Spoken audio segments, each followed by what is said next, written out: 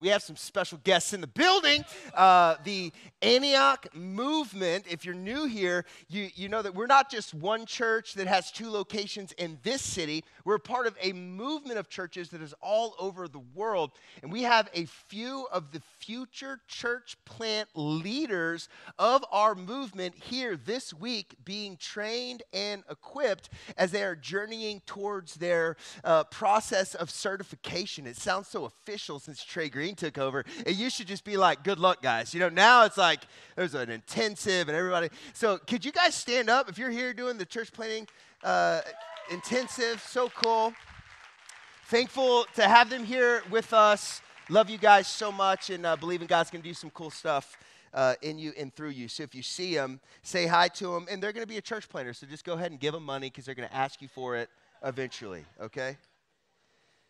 Well, this is week 6 in our practices series, and I don't know what's been going on in your life, but I can speak from my own experience as God has been reigniting within me these spiritual disciplines. There's been this renewing and the simplicity of just connecting with the heart of God and allowing the presence of God to really lead and guide my day, and it's been absolutely transformational. And I want to encourage you to jump in with us. We have a weekly podcast called Practicing the Practices that you can be a part of and listen to, where we really kind of go a step further in the things we're talking about on Sundays, as well as we have resources on our website on how these practices can be practiced in your life. So take advantage of those tools because, again, these are not things that we add to our lifestyle. The practices, the spiritual disciplines are what we build our lifestyle on.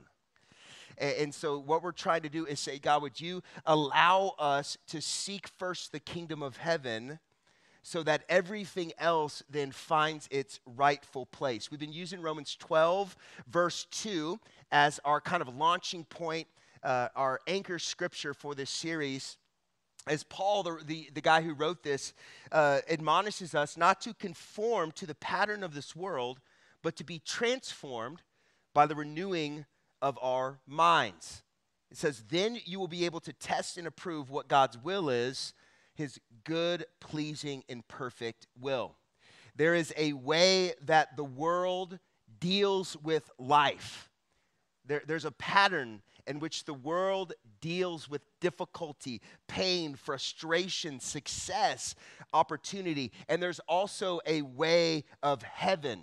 There's a way that heaven deals with those very same things. And what the spiritual practices do in our lives is they point us in the direction of transformation.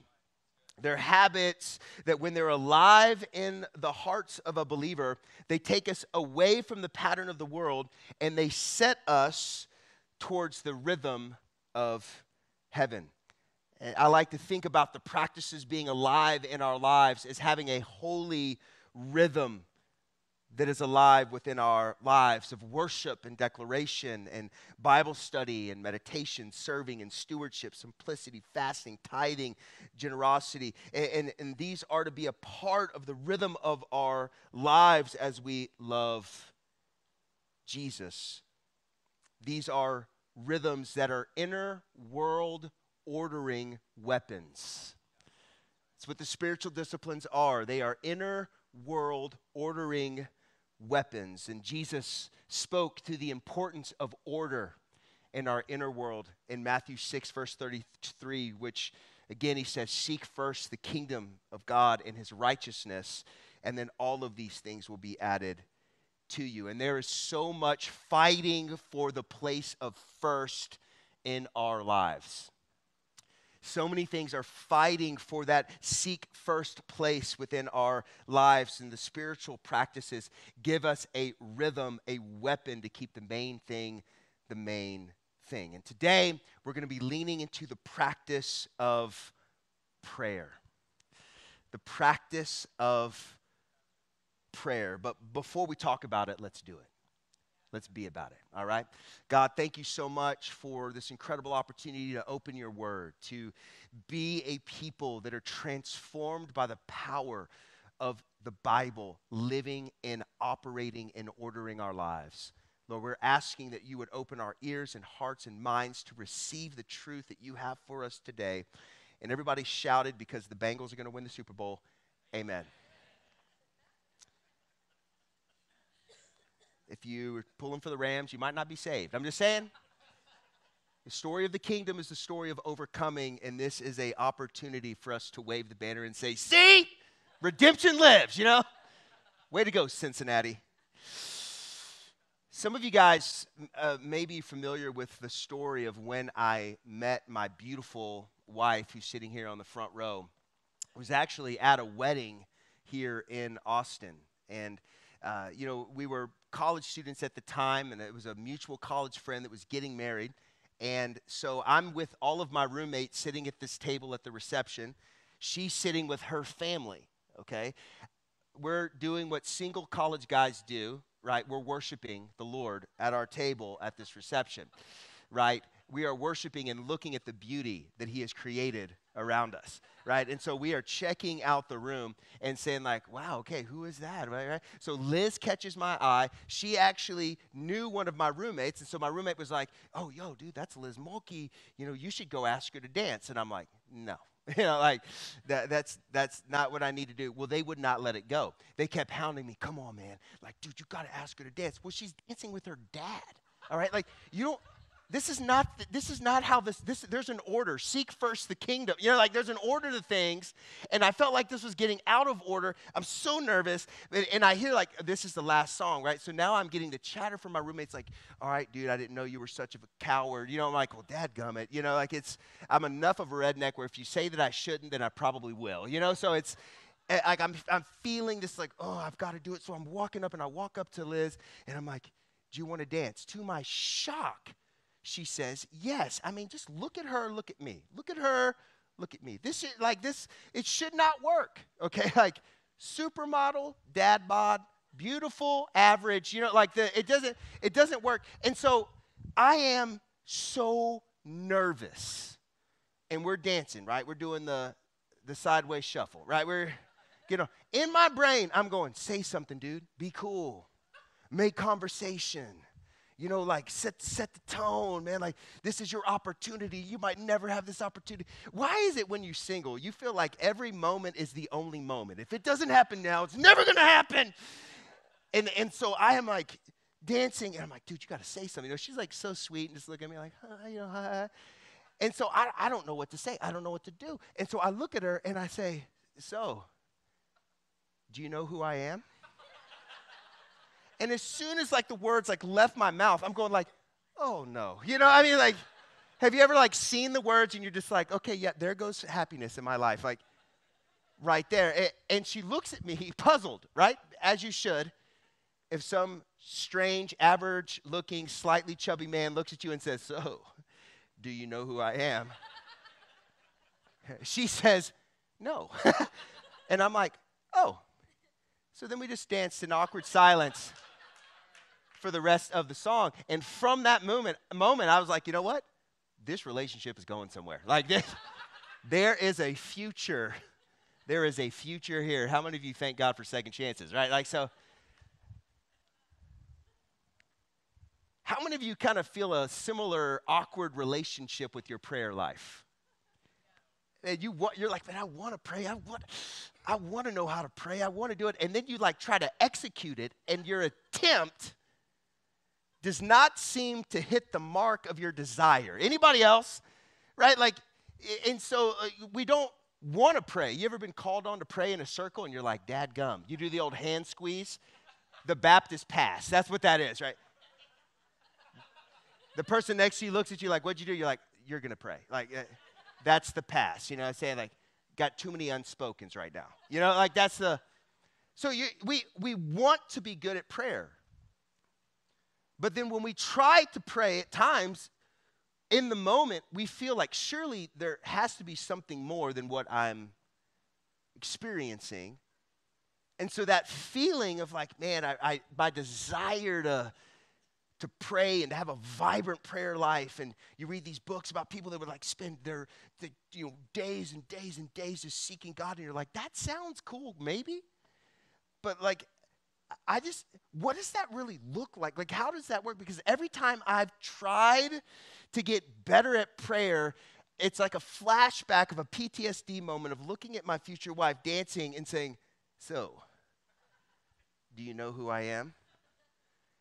And you're like, dadgummit, like I don't talk like that. I don't say things like that. Why in the world did I just do that? Well, the good news is if you feel like you don't know how to move forward in your prayer life, you are not alone. Can we all just take a deep breath? Like we're not alone. We're so not alone that the disciples of Jesus actually asked Jesus to teach them how to pray. Luke 11 verse 1, it says, one day Jesus was praying in a certain place. And when he finished, one of his disciples said to him, teach us to pray just as John taught his disciples. When the disciples encountered Jesus' prayer life, they realized that there was something happening there that was not happening in their prayer life. And so they came to Jesus and said, would you please teach us what you're doing? Because how you're praying, I want to pray that way. Now, Jesus' response to them is important for us because his response is the Lord's Prayer. But that was not the first time the disciples were taught this model. So Jesus did not look at them in their confusion of, God, would you teach us to pray, and say, we've already been over this. You should know this. Peter, you're a great talker, dude, like over talker. Right? Like they were coming to him saying, I know I've been around it. I've been taught about it. I've heard the principles of it, but there's something that's happening when you pray that's not happening when I pray. And so Jesus looked at them in compassion, not in condemnation. And he says, when you pray, say, Father, hallowed be your name. Your kingdom come. Give us each day our daily bread. Forgive us of our sins. And we will also forgive everyone who sins against us, and lead us not into temptation. The first time the disciples would have encountered this prayer that is known as the Lord's Prayer would have been in Matthew 6, Jesus' first sermon that was ever spoken at the onset of the public announcement of his ministry on the earth. Jesus not answering a question, but stating the rhythm. This is the interesting thing, is that when the disciples said, teach us to pray, his desire was to bring them back to the rhythm that he had already been preaching about. Matthew 6 was the inaugural message on many things in the life of a believer, but prayer finds its way in this sermon as well. And Jesus says this in Matthew 6. He says, when you pray, don't be like the hypocrites. For they love to pray, standing in the synagogues and the street corners, to be seen by others. Truly, I tell you, they have received their reward in full. But when you pray, go into your room, close the door, and pray to your Father who is unseen. And then your Father who sees what is done in secret will reward you. And when you pray, don't keep on babbling like pagans, for they think they will be heard because of their many words.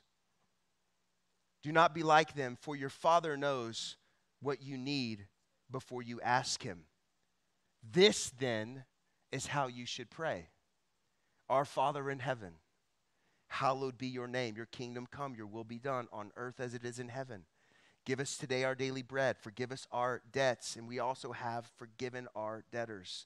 And lead us not into temptation, but deliver us from the evil one. Prayer is the one thing I think that we can all agree on in our spiritual development that we want to grow in. It's a universal growing area in the life of a believer. For those who've dedicated their entire life to prayer would answer the question, are you satisfied with your prayer life, the exact same way as someone who maybe doesn't pray at all? They would say, no, I feel like there is still more. Because there is hunger and mystery that is built into what prayer really is. Because as we grow towards godliness, so does our capacity to understand and desire to pray. Richard Foster, the theologian and writer, wrote in the book, The Celebration of Disciplines, he wrote the book Celebration of Disciplines, and he also wrote many other books on the spiritual disciplines. One of them is on prayer, in which he says that how you see and understand prayer is directly correlated to your spiritual maturity. How you see and understand prayer is directly correlated to your spiritual maturity. Simply put, our prayer life reveals to us the depth of our spiritual life. Our prayer life reveals to us the depth of our spiritual life. How many remember when we first started praying, it felt very transactional? The very first understanding of prayer that we have is that prayer is a transaction, that I need to ask and then I will receive. It's this idea that I need to ask God for things and then he is going to then give me things. Now hear me, this is not wrong, but our transactional understanding of prayer is incomplete. God does hear and answers, but how God answers and is faithful to hear us, we will interpret his response by the spiritual maturity of our understanding of what prayer really is. James 4 says, what causes fights and quarrels among you? This is a good question that you can just ask in general. Like, what causes fights and quarrels among you? This is going to be a scripture that I'm going to have my family memorize. I'm going to have my kids memorize this. What causes fights and quarrels among you? Make a list. Let's realize how dumb it is, and let's just stop it. This is not a parenting talk. I apologize. What causes fights and quarrels among you? Don't they come from your desires that battle within you? You desire, but you don't have, so you kill. You covet, but you can't get what you want, so you quarrel and fight. You do not have because you do not ask God. But listen, transactional understanding of prayer is not wrong, it's just incomplete. James is taking us into our understanding of what a mature picture of prayer is in this next verse. When you ask, you don't receive because you ask with what? Wrong motives. That you may spend what you get on your pleasure. You adulterous people, don't you know that friendship with the world means intimacy with God? Therefore, anyone who chooses to be a friend of the world becomes an enemy of God. There's a pattern of the world and there's a pattern of heaven, that we are to be transformed and not conformed by the pattern of the world, but be transformed and made new by the renewing of our mind. James is connecting the motivation and understanding of the pattern of the world that is in us and how it shapes the desires that are in us as well. James is saying your motivation to receive is greater than your motivation to encounter. Your motivation to receive is greater than your motivation to encounter. And in this stage of transactional understanding of what prayer is, we get frustrated at what we call unanswered prayers. Things that we asked for yet did not receive. Anybody else? And we get frustrated. But hear me, our frustration is misplaced. Because prayer isn't the issue. It's our immature understanding of prayer that we're operating from that is the issue. In this stage, we see the nearness of God as his provision. If God provides for me, then God is close to me. But as we mature and grow in him, we begin to see his presence, his nearness as his provision. This is why prayer is transformative. The promise when we pray, when we cry out to the Lord, is that he will hear us and he will always respond to us. But in his wisdom, he doesn't always give us what we think we need. And as we grow in godliness, our desire to need to know what our prayers are doing gets replaced as we mature and see that our prayer is not a transaction, it's an encounter with the one who sees us. God knows us, he hears us, and he's wiser than us. To quote the great Garth Brooks, I thank God for unanswered prayers. I asked for some things I'm glad I didn't get. I asked for some people when I was single. I am glad I did not get. I thank God for unanswered prayers. I begged God for some stuff that I thought mattered. That looking back, I'm saying, God, thank you that you heard my cry. But in your wisdom, you did not give me what I asked for, but what I needed. As our heart grows in godliness, we will see our understanding of prayer begin to transition from being this idea of prayer as a transaction to what is called the prayer stage of the transfer of wills. That our depth of maturity in God will bring us from this understanding that prayer is an ask and receive, simple get or not, an unanswered prayer or an answered prayer, into that when we're engaging the heart of God, that there is a transfer of wills. Jesus modeled this stage of prayer for us in Luke 22, verse 42, when he was in agony, thinking about the coming suffering that he was about to endure on the cross. He prayed, Father, if you are willing, take this cup from me. Jesus' desire, his will in that moment, his fleshly desire, was that the suffering that was to come would be removed from him. But then he said, not my will, but your will be done. His will was, I don't want to do it. But his prayer was not, God, would you stop this? His prayer was, God, you have this. This is the power of our understanding of prayer as a moment of will transfer, a transferring of wills. And at this stage in our prayer lives, we see prayer not about what we get, but about who we get. And as we come to him and we lay our hearts out before him, our hearts move towards him and we begin to understand more of him. Jeremiah 33 verse 2. This is what the Lord says, who has made the earth, the Lord who formed it and established it. The Lord is his name. Call to me and I will answer you and tell you great and unsearchable things you do not know. When we pray, God hears us, he responds to us, and he reveals great and unsearchable things to us. He will answer us with great and unsearchable things that we didn't know.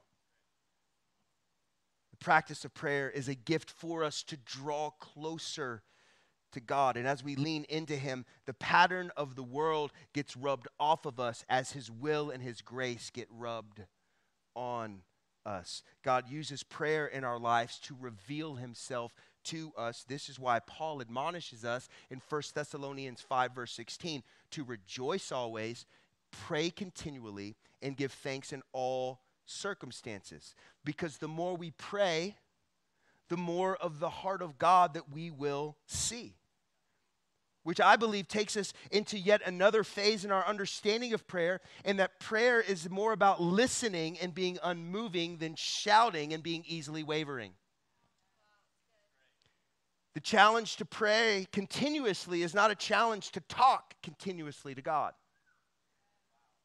It's a challenge to be in consistent and constant conversation with God, where we are engaging with him and his heart and his will for us in all that we do. Remember what Jesus said when he taught on prayer in Matthew 6, verse 5. When you pray, don't be like the hypocrites that just love to pray and stand in the synagogues and the street corners to be seen by others.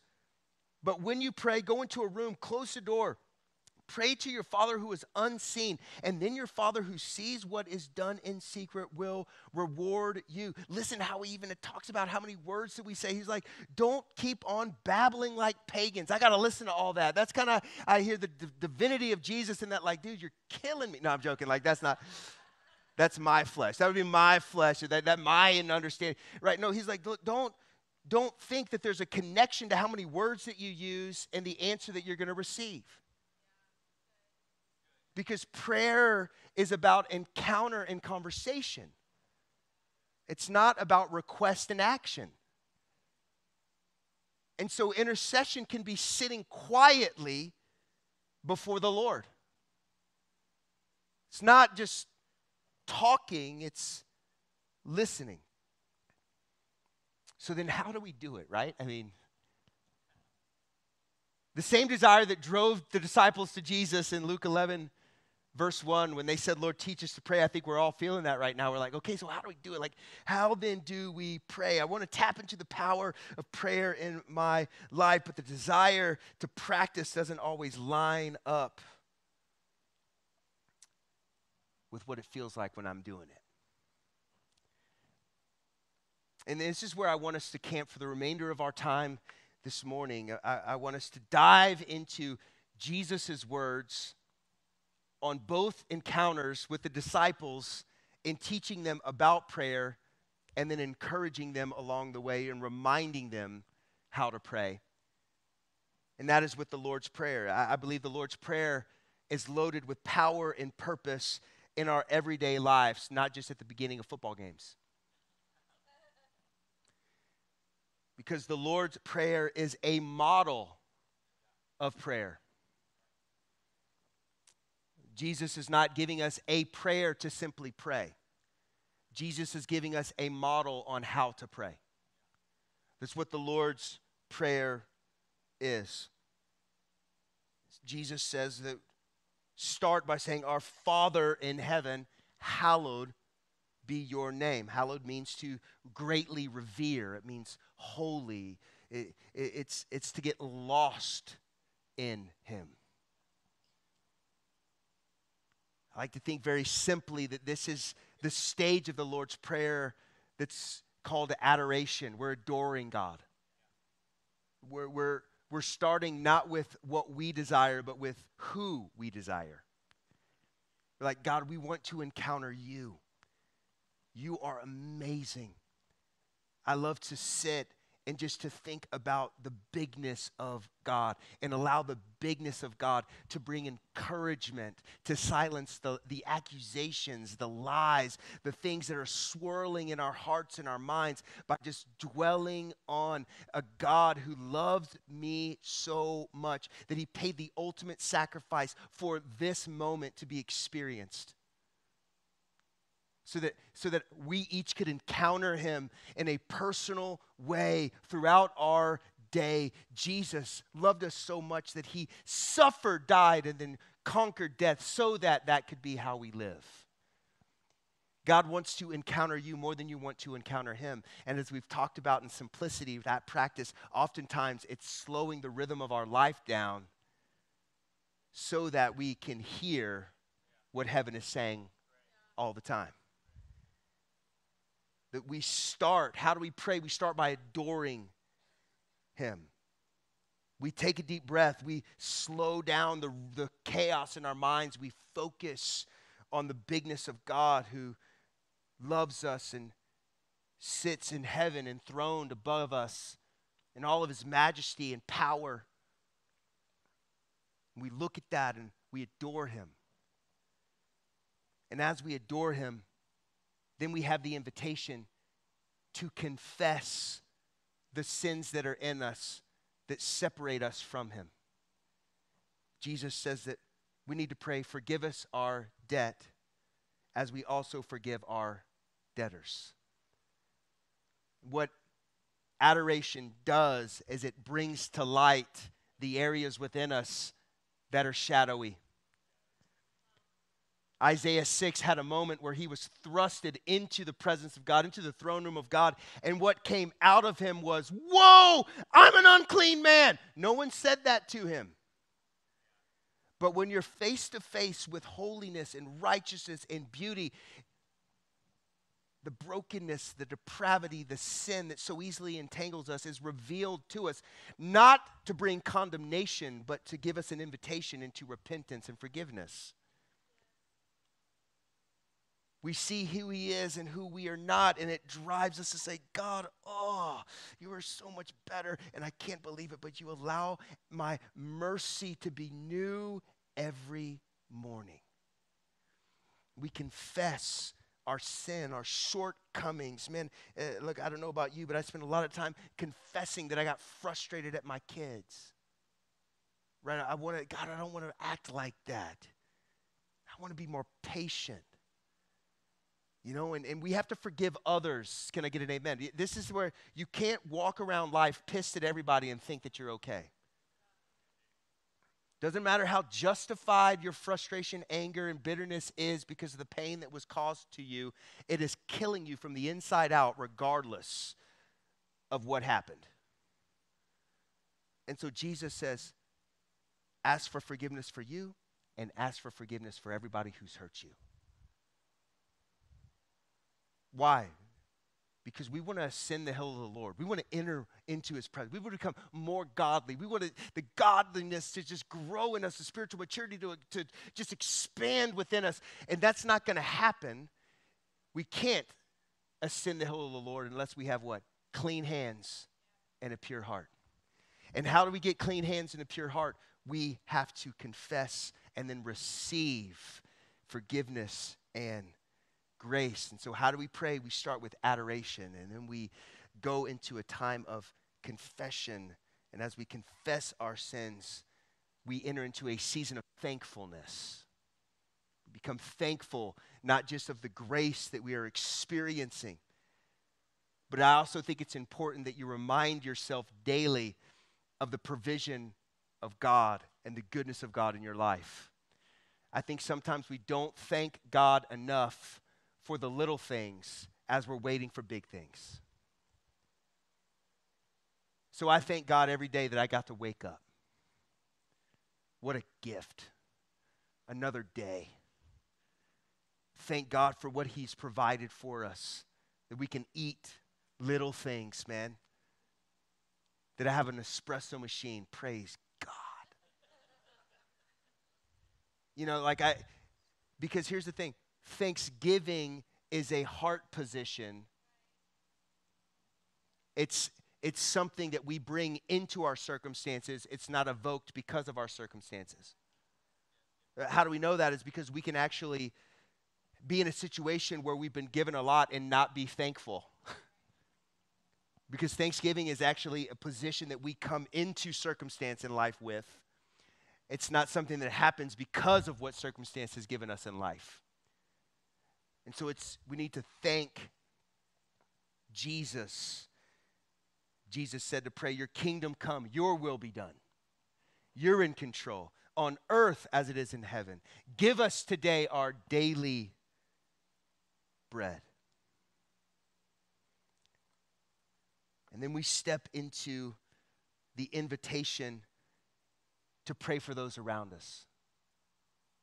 Theological word for it is supplication, that we would stand on behalf of others, that we would pray on behalf of others. Jesus said, lead us not into temptation.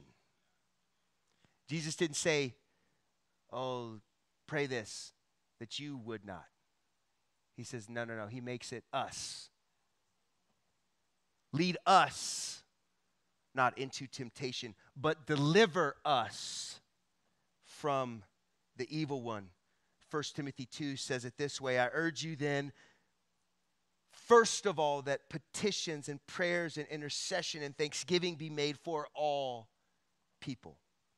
for kings and all those in authority, that we may live peacefully and quiet lives in all godliness and holiness. This is good and pleases God our Savior, who wants all people to be saved and come to a knowledge of the truth.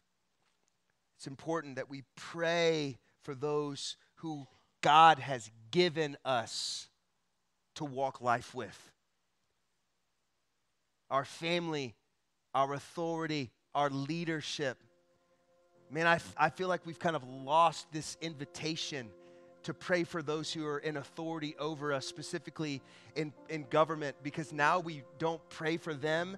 We either pray for their demise, that God would remove them, right?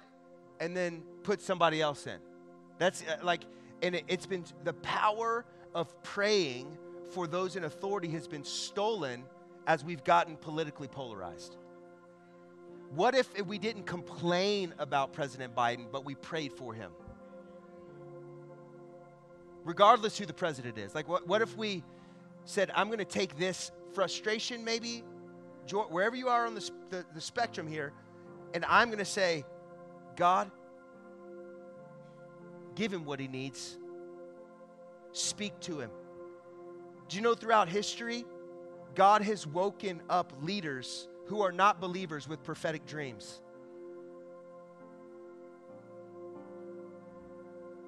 Because God loves them and he loves us more than we hate them. So this is a weapon. It keeps our heart clean. Why? Because what prayer is an inner world ordering weapon. We seek first the kingdom of heaven, and all these other things will be put in their rightful place. I'll end with this story because the need to tarry, that word to fight for, to stand in the gap for people that are around us is an important skill that I think as a general rule in the church, we've lost our ability to fight long battles because we live in a news cycle battle mindset. And so we don't continue to fight for one thing, we just keep fighting everything. But I think it's important that we tarry in prayer, specifically for those who are around us. And I'll never forget when we moved to Austin, my daughter Sophie was old enough to have friends to say goodbye to. Right? It's a whole different deal, man. Like, I love being adventurous and I love like changing things and flipping around. But then when your kids are getting uprooted from friends and, right? And I'll never forget sitting, we had been in Austin for a couple of months and like Sophie's just crying on the couch and she's just like, Dad, I don't have any friends. I don't have any godly friends. You hear your kids saying that? You're just like, oh, what have I done to you? You know? I'm like, what do you want? You want a pony? You want money? You want a plane? You know what I'm saying? I'm like, I'll figure it out. You know, like I'll enter into a life of crime. Just stop crying. You know, like, I'm sorry. And I got reminded that I didn't just need to feel hopeless, but I'd been given a weapon to feel hopeful in my need. And that's the inner world ordering weapon of prayer. And so I started every day. I would go on a walk every day and I would pray for that entire mile for Sophie to have amazing friends in school that love Jesus, that she could charge heaven with, be encouraged by. And it was a lot of listening and not a lot of talking. I was like, God, you know what I need. You know what Sophie needs. You care about her more than I care about her. And you care about her growth and development as a person. You care about her growth and development as a spiritual person. God, give her friends, give her relationships, give her people that she can run with. And I'll never forget, like it was about 4 months of doing that every day, that Sophie comes home and like all of a sudden, like out of nowhere, this like friendship group had like bubbled over. And there's all these girls at her school that they love Jesus and they love each other and they share the gospel and more friends are getting saved. And like, it's just like this crazy thing that is happening. I remember I went and picked her up from school and I was, classic dad moment, showed up super late. And I'm like, there, she's sitting on the bench with this other girl. I'm like, Sophie, I'm sorry, you want another pony? And she was like, no, Dad, I'm so glad you're late because that was one of my friends. And I just got to share the gospel with her and she just gave her life to Jesus. Can we pick her up for life group?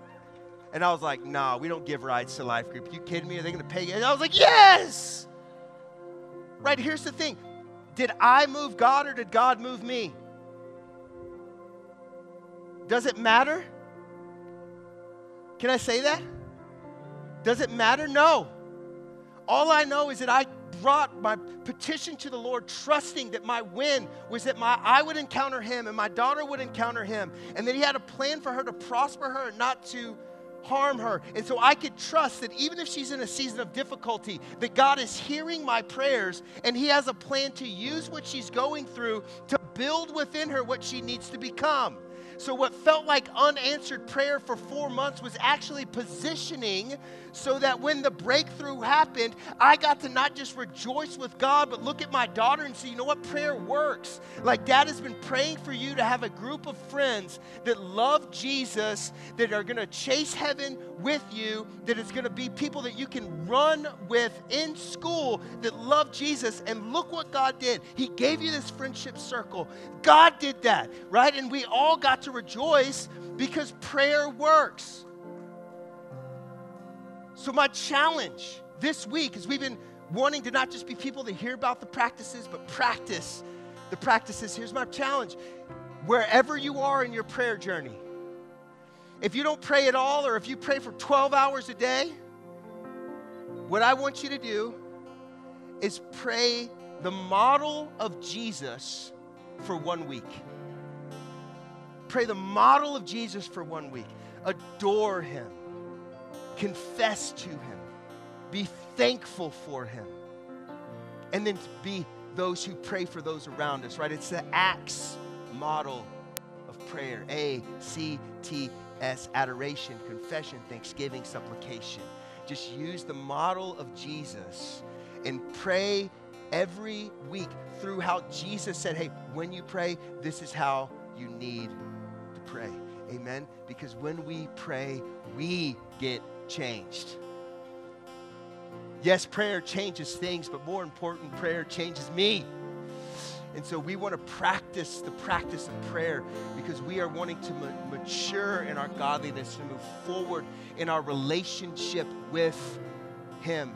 We don't just want to have an immature understanding of prayer that it's transactional. We want to see our understanding of prayer as being a place where our will gets transferred with his, and that we step into listening to his voice versus just rattling off our needs. Amen? Stand to your feet.